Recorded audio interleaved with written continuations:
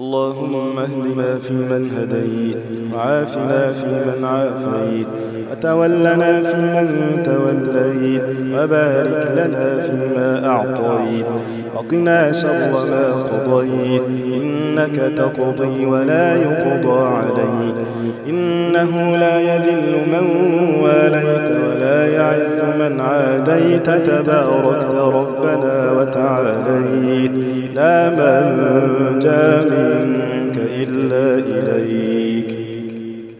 اللهم إنا نسألك علما نافعا ورزقا طيبا وعملا متقبلا.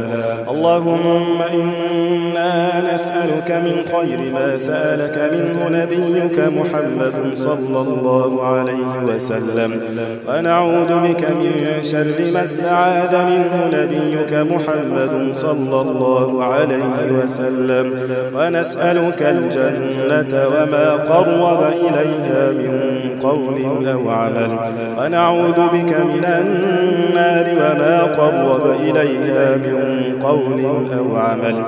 اللهم ما قضيته لنا من قضاء فاجعل عاقبته رشدا. اللهم ما قضيته لنا من قضاء فاجعل عاقبته رشدا. اللهم إنا نسألك من فضلك ورحمتك فإنه لا يملكها إلا أنت. اللهم إنا نسألك فعل الخيرات وترك المنكرات وحب المساكين، أن تغفر لنا وترحمنا، وإذا أردت فتنة قوم فتوفنا غير مفتونين. اللهم لا تجعل في قلوبنا غلا للذين آمنوا واغفر لنا ربنا وارحمنا. اللهم وآتنا في الدنيا حسنة وفي الآخرة حسنة وقنا عذاب النار. اللهم أصلح لنا ديننا الذي هو عصمة أمرنا، أصلح لنا دنيانا التي فيها معاشنا، أصلح لنا آخرتنا التي فيها معادنا، واجعل الحياة زيادة لنا من كل خير، واجعل الموت راحة لنا من كل شر. اللهم إنا نسألك أن تحفظ مصر بحفظ من عندك يا رب العالمين. اللهم ول علينا خيارنا ولا تول علينا شرارنا. اللهم من ولي من أمر أمة محمد صلى الله عليه وسلم شيئا فشق عليهم فاشقق عليه، ومن ولي من أمر أمة محمد صلى الله عليه وسلم شيئا فرفق بهم فارفق به. اللهم احفظ لنا شعب مصر يا رب العالمين. اللهم احفظ لنا شعب مصر من كل شر وسوء يا رب العالمين. اللهم احفظ رجالها ونساءها، صغارها وكبارها، شبابها وعلماءها، أرضها ونيلها. اللهم احفظ لنا مصر بحفظ من عندك يا رب العالمين. اللهم احفظ لنا شعب مصر يا رب العالمين. اللهم ألف بين قلوبهم، اللهم ألف بين قلوبهم وأصلح ذات بينهم، وتول أمرهم وأصلح أحوالهم، واجعلهم صالحين مصلحين بمنك وكرمك يا رب العالمين.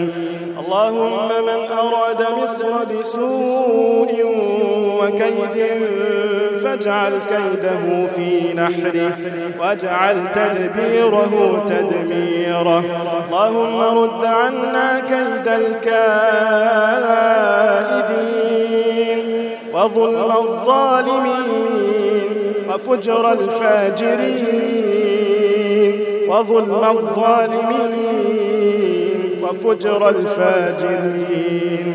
اللهم رد عنا كيد الكائدين وفجر الفاجرين وظلم الظالمين وكيد المعتدين وحسد الحاسدين.